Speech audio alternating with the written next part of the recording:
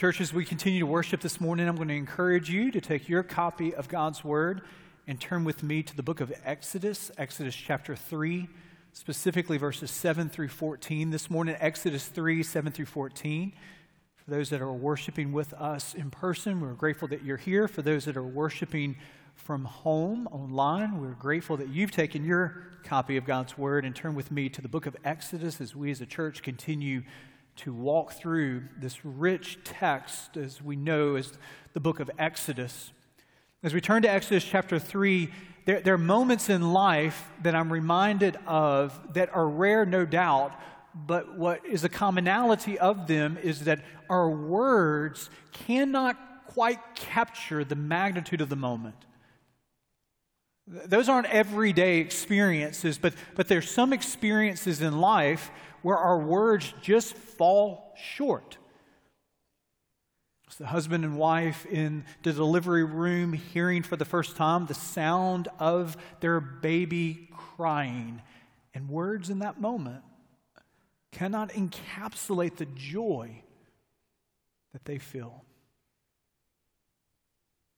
There is a blushing bride that comes into the sanctuary, and there's the groom there. And for the first time in that moment, that groom captures the glimpse of his bride-to-be. And if I, as the pastor, say to him, "Hey, what are you feeling?"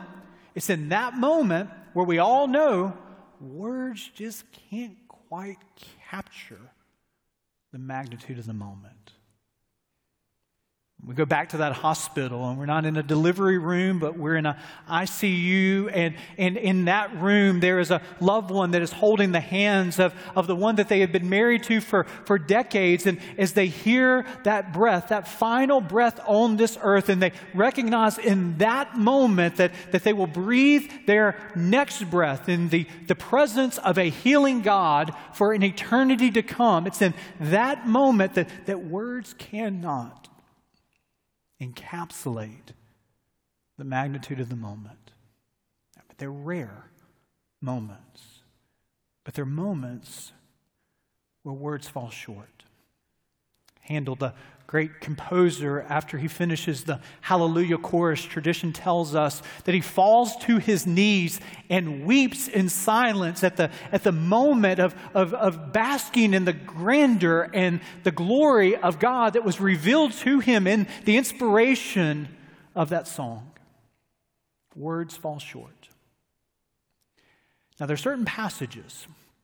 All of God's Word is inspired, but there are certain Mount Everest peaks in God's Word, and we come now to one of those, Exodus chapter 3, verses 7 through 14, where God reveals His name to Moses. And I just want you to know as a disclaimer, if I have 2 hours before you this afternoon, if I had 4 hours before you, if I had 6 hours before you, if I had 8 hours, that it isn't that I don't have enough words, but it's just my words are going to fall short to fully encapsulate the magnitude of the scriptural moment here of Exodus chapter 3, verses 7 through 14. We turn to the attention of the text, and we're reminded as Moses was a shepherd to his father-in-law Jethro's flock. He goes to the far side of the wilderness. He sees a bush that has a fire burning from within it, but the bush is not being consumed. Moses says, "What you would say, that's strange. That's unique." He turns aside. God speaks to him. "Moses, Moses, you're standing upon holy ground. Take off your shoes." It's in that moment that God speaks to Moses and what we read in verse 7 through verse 10. Then the Lord said, "I have surely seen the affliction of my people who are in Egypt, and I've heard their cry because of their taskmasters. I know their sufferings. And I've come down to deliver them out of the hand of the Egyptians and to bring them up out of the land to a good and broad land, a land that is flowing with milk and honey, to the place of the Canaanites, the Hittites, the Amorites, the Perizzites, the Hivites, and the Jebusites. And now, behold," verse 9, "the cry of the people of Israel has come to me, and I've also seen the oppression with which the Egyptians oppressed them. Come, I will send you to Pharaoh that you may bring my people, the children of Israel, out of Egypt. In verses 7 through 14, verses 7 through 10 that we just read, but in the encapsulation of 7 through 14, there are going to be two questions that emerge from this text. And the first question that we see in these 4 verses is, when God calls, who goes? Notice the repetition of this theme. We've opened up the book of Exodus, and we've already found at the end of chapter 2 where we have this declaration that God has heard the cries of his people, the Israelites, who are for over 400 years in Egyptian captivity, in bondage, that their cries, their oppression has reached the very throne of God, and God says, I'm going to come down. The repetition is here. We know it not just from Exodus chapter 2, but we see it in Exodus chapter 3. God says to Moses, I've seen, I've heard, I care, I'm coming down. It's a reminder that the Israelites have a problem. They have a problem that is beyond their ingenuity. They have a problem that is beyond their intellect. It isn't that they can figure their way out of Egyptian captivity. No, they are helpless and they're hopeless. But guess what? God, the amazing, awesome, mighty, working God, sees their need. And what the scripture tells us is that he comes down to deliver them from the bondage of Egypt, from the hands of Pharaoh himself. It's a picture. Dusting for the fingerprints of Christ in the text. It is a picture of your salvation, and it is a picture of my salvation. We have a bondage that we cannot get out of. We have a Pharaoh by the name of Satan himself who holds us in captivity. We have an Egypt that is our sin, that so encapsulates us and so entangles us. We need someone who can free us from this bondage. We need someone who can bring us out of our sinful plight into the freedom that we can have, and we cannot do it. Your mom, your dad, they cannot do it for you. A well-meaning coworker cannot do it for you. Only God can set us free from our sinful predicament. And praise God that the Israelites could not go up to God, but God comes down to the Israelites. And so we, in our sinfulness, we cannot go up to God, but God comes down to us. That movement is the movement of salvation, not just for the Israelites, but it is the movement of salvation for each and every one of us. God has come down to us to deliver us from the bondage of our sin, and he has come down in the form of his perfect Son, Jesus. For whosoever believes in him shall not perish, but have everlasting life. I love the way that Paul, when writing to the church at Philippi, comes to chapter 2 and he says, but Jesus emptied himself. Notice this downward progression by taking the form of a servant, being born in the likeness of men, and being found in human form. He humbled himself down, down, down. By becoming obedient to the point of death, down, down, even death on a cross. Your salvation is always the downward movement of a God who sees, knows, cares, and remedies your bondage and my bondage. Our only hope is a God who has seen us in our sinfulness and He has made a path for us to follow Him, to be freed from our bondage. Our salvation is in the one who has come down, and His name is Jesus. Just as the Israelites were set free, so we, the children of God, can be set free through Jesus Christ, the one who has lived a perfect life and died a saving death. Now notice the change of movement. Then notice how surprising verse 10 would be, because you can imagine Moses hearing what God is going to do for his people. Hey, Moses, I've seen, I've heard, I know their plight, I'm coming down. And notice what he says in verse 10, and you go to Pharaoh You can imagine at that moment that Moses is saying to himself, I am so glad that finally that you have heard. I am so glad that finally you're going to do something about this. I am so glad that finally you're going to come set us free.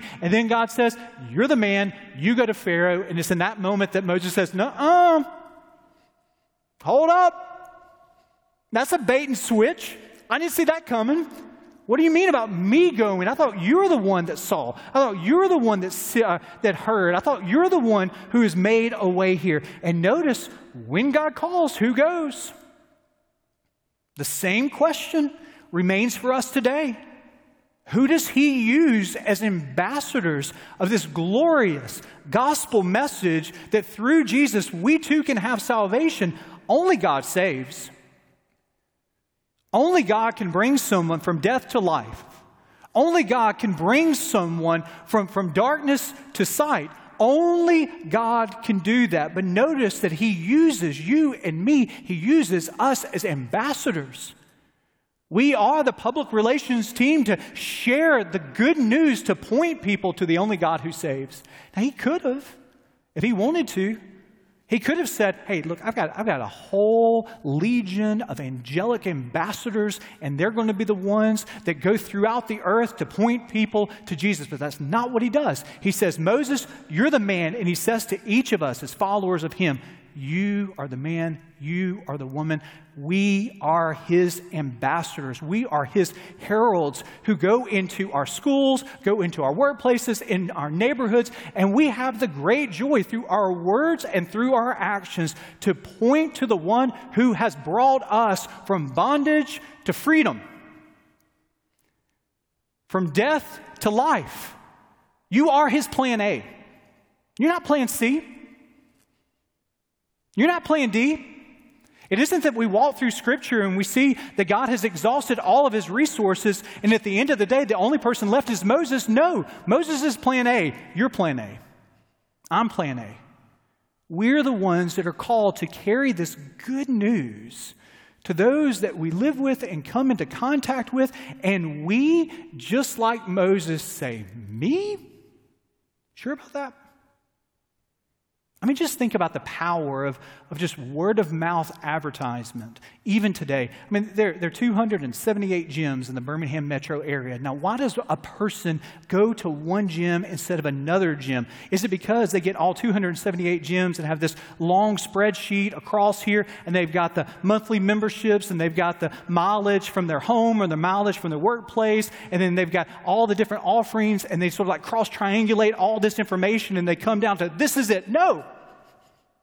Well, you might be that person, but you're very unique if that's you. But the reason is somebody told them about what happened when they walked into that gym, the transformation that occurred, the community that they experienced. And because of that personal testimony, that personal word of mouth, so people go. And it is the same today. The power of your testimony, the power of you through your integrity, through your words, showing people what it looks like to be a person imperfect, yes. One who has sinned, yes. But one who has been captured by the grace of a life-changing God. This is the privilege we have. I'm telling you, there's so much pessimism in our country right now. There's so much glass half empty kind of sentiment in our country right now. And look, I have no crystal ball. I cannot predict anything here, but I tell you this, what a privilege it is that God has called each and every one of us to live right now where we are for such a time as this. What a privilege it is in a time where people's handles are being pulled out from under them. Their focus has been changed in the midst of what has been upsetting in the last 11 months. And it's in this time that so many people are saying, what really matters? What really holds? And guess what? We have the answer, and that answer is a person, and that answer is Jesus Christ. And we have the privilege to be ambassadors in this moment of time. It's not accidental, it's providential. It's not accidental, but it is the great privilege that we have. Think of Paul writing to the church at Rome, 10th chapter, verse 14. How then will they call on him of whom they've never believed? And how are they to believe in him of whom they've never heard? And how are they to hear without someone preaching? You are his ambassador. You are his plan A in your school, in your workplace, in our neighborhood. God is still calling. Are we willing to be his messengers? When God calls, who goes? You and me. When God calls, why hesitate? Look with me in verses 11 through 12. Notice that there are 2 points of questioning that Moses has for God. The first source of question that he has is, hey, who am I to go? I mean, it's a rightful question. Look with me in verses 11 through 12. But Moses said to God, who am I that I should go to Pharaoh and bring the children of Israel out of Egypt? He said, but I will be with you. And this shall be the sign for you that I have sent you. When you have brought the people out of Egypt, you shall serve God on this mountain. Moses, his first hesitation is to say, who am I? Who am I to go? Now, there is a perfect storm of circumstances that justify Moses' hesitation here.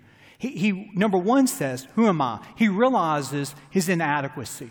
Secondly, he realizes the potency and power of Pharaoh. He has got to go to the number one person in that ancient Near Eastern world that the buck stops with him. All power, all rule. So he, inadequate, shepherd, tending the flock of his father-in-law, who's been banished from the empire for over 40 years, who am I to go to that guy with this insurmountable ask? Yeah, Pharaoh, let all of those slaves go free.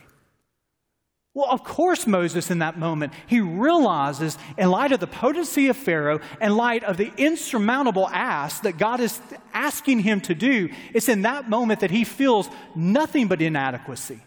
Nothing but a rightful question. Hey, God, are you sure you've got the right person here? And notice what God doesn't do.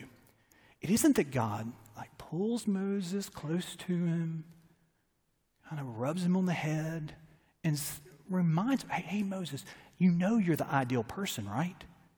I mean, how many people do you know were adopted into Pharaoh's palace? How many people do you know of Hebrew origin? How many people do you know that have been humbled and broken in these last decades? Actually, Moses, out of all of the people, you are the ideal person. But no, that is not what God says to Moses, because Moses doesn't need a greater self-confidence. Moses needs a greater God confidence.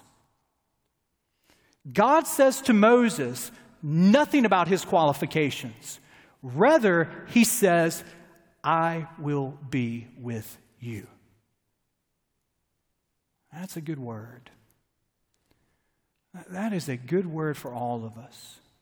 Because when God calls us to be his ambassadors, when God calls us to that next step of faithfulness, when God calls us to be salt and light in our school, in our workplace, in our neighborhood, we're full of inadequacies.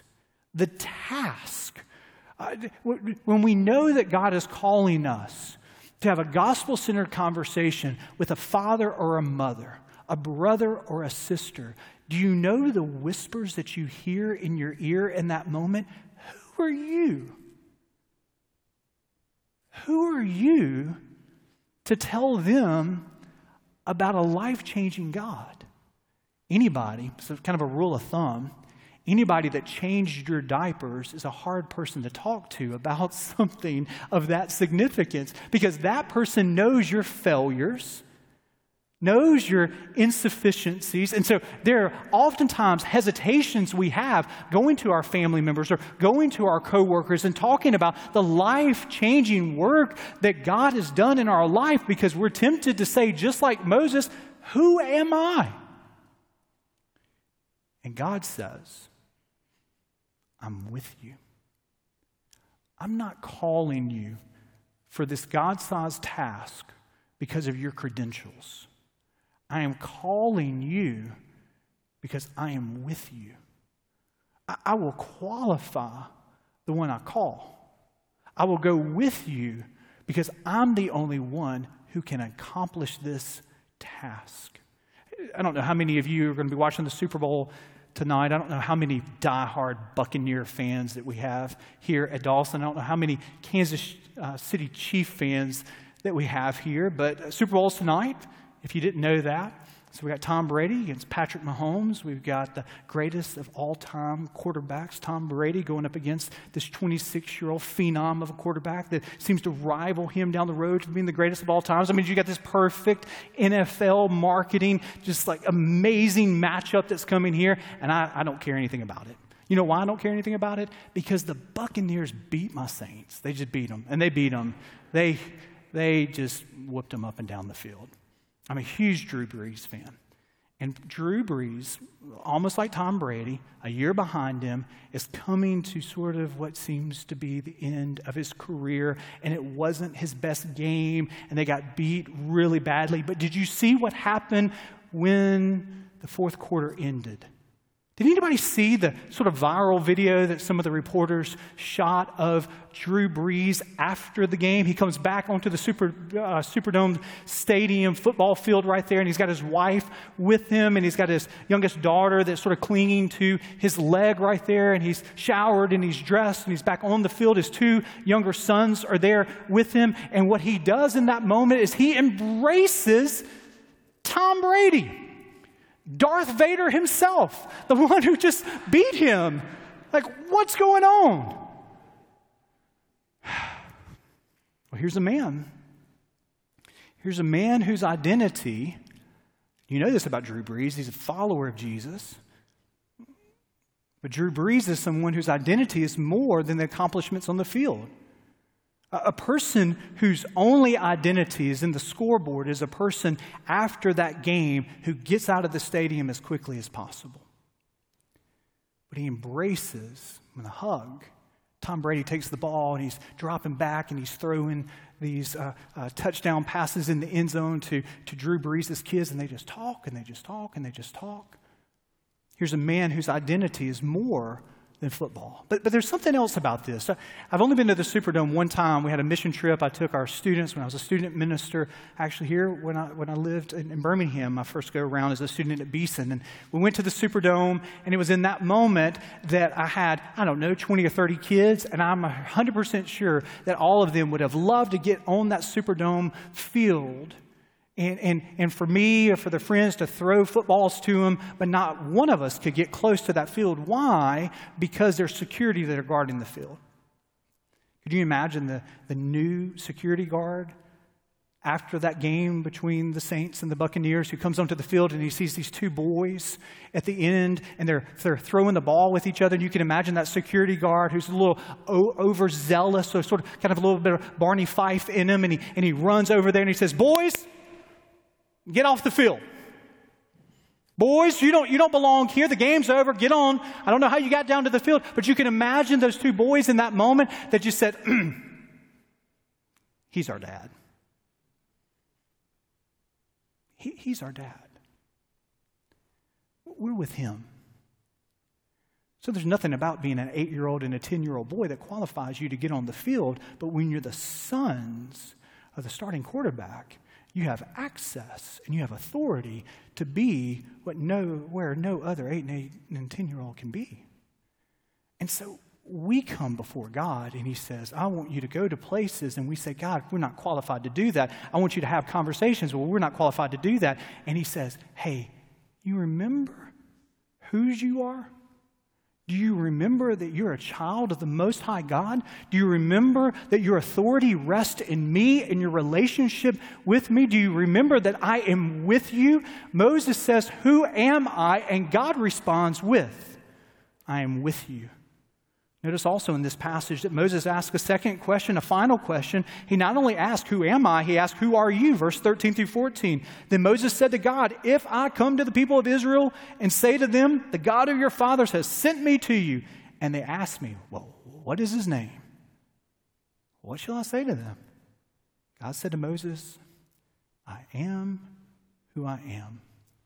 And he said, say to this people of Israel, I am has sent you. It's at this moment where my words are inadequate to describe the wealth of what is being conveyed in this passage in verse 14. It's in this moment that you need to know that what Moses is asking of God is not just a designation for God. He is asking for the very essence of God. Names throughout the Bible, they denote significance, essence, the very character of a person here. We see it in the Bible where Abram becomes Abraham because he's the father of a great nation, where Jacob becomes Israel, where Saul, the persecutor of the church, becomes Paul, the greatest missionary of the church. It's in a name where you are able to see the very character of a person, and it's in this name, I am who I am. Tell them I am has sent you. What God is saying is not a designation. He is saying, this is who I am at my core.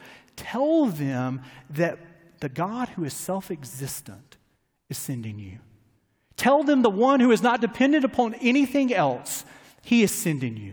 Tell them that the God who is the creator and sustainer of all that exists, well, he is sending you. The one who causes to be what is sending you. Tell them the God who never changes, whose being doesn't develop, who doesn't evolve, the one who is perfect in all of his attributes, I'm the one who is sending you. Tell them the God who is eternal. No past, no present, no future. The timeless God, I am sending you. Tell them, I am has sent you. Moses' response to God when he calls him is your response and my response. To say to God, I can't. What you're asking me to trust you with is too overwhelming. And what God says to the I can't of Moses, what God says to the I can't of David, and the I can't of all of us here is, I am. We say to God, hey God, I can't be an ambassador for you in this difficult family situation. I can't live with integrity in the midst of this difficult work situation. I can't trust you because do you know the diagnosis that is before me? I can't trust you because do you know the failures that are behind me? Do you know the difficulties that are walking around me? And to each of our can'ts, God says, I am. And he doesn't just say it in Exodus 3. In John chapter 8, God's eternal Son who comes down to the earth says, truly, truly, I say to you, before Abraham was. And do you think Jesus says this accidentally? No. He says, I am. That the God who called Moses is with you right now. And that same God who called Moses is the same God who sent his Son to die for us, and is the same God whose Spirit lives in us. That's why we can hear John chapter 15, verse 5, where Jesus says, notice again, I am. I am the vine. You are the branches. Whoever abides in me and I in him, he it is that bears much fruit. For apart from me, you can do nothing. To each of our I can'ts, to each of our I will nots, God responds with I am. To what God calls us this week to do, what God equips us to do this week, we're tempted to say, I'm not good enough, and God responds, I am. We say, I am not strong enough, and God says, I am. We say, I am not confident enough, and God says, I am. We say, I am not wise enough, and God says, I am. And we say, I am not sufficient enough, and God says, I am.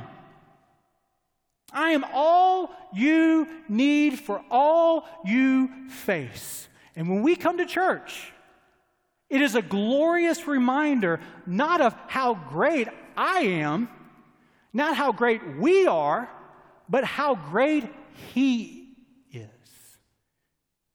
It's the opportunity for us to gather and be reminded that we worship the great I am. I hope you know that great I am that appeared to Moses in a burning bush is the same great I am who has a plan for your life and desires for you to experience the freedom from the bondage of sin. And if you're here today and you do not have a personal relationship with Jesus, or if you're a follower of Jesus and you're not depending upon Him in the very essence of who you are, you know where you are right now? Do you know where I might be right now? You know where we are? Without Jesus, we're questions without answers. Without Jesus, we are insecurities without assurance. Without Jesus, we are all of our mistakes without forgiveness. Without Jesus, all you have is you. And you, excuse my grammar, ain't enough. You and me, we're not enough. But you know what He says to all of us? I am. I am enough. I am loving. I am merciful. I am sovereign. I am good. I am patient. I am merciful. I am with you. I am. Let us pray.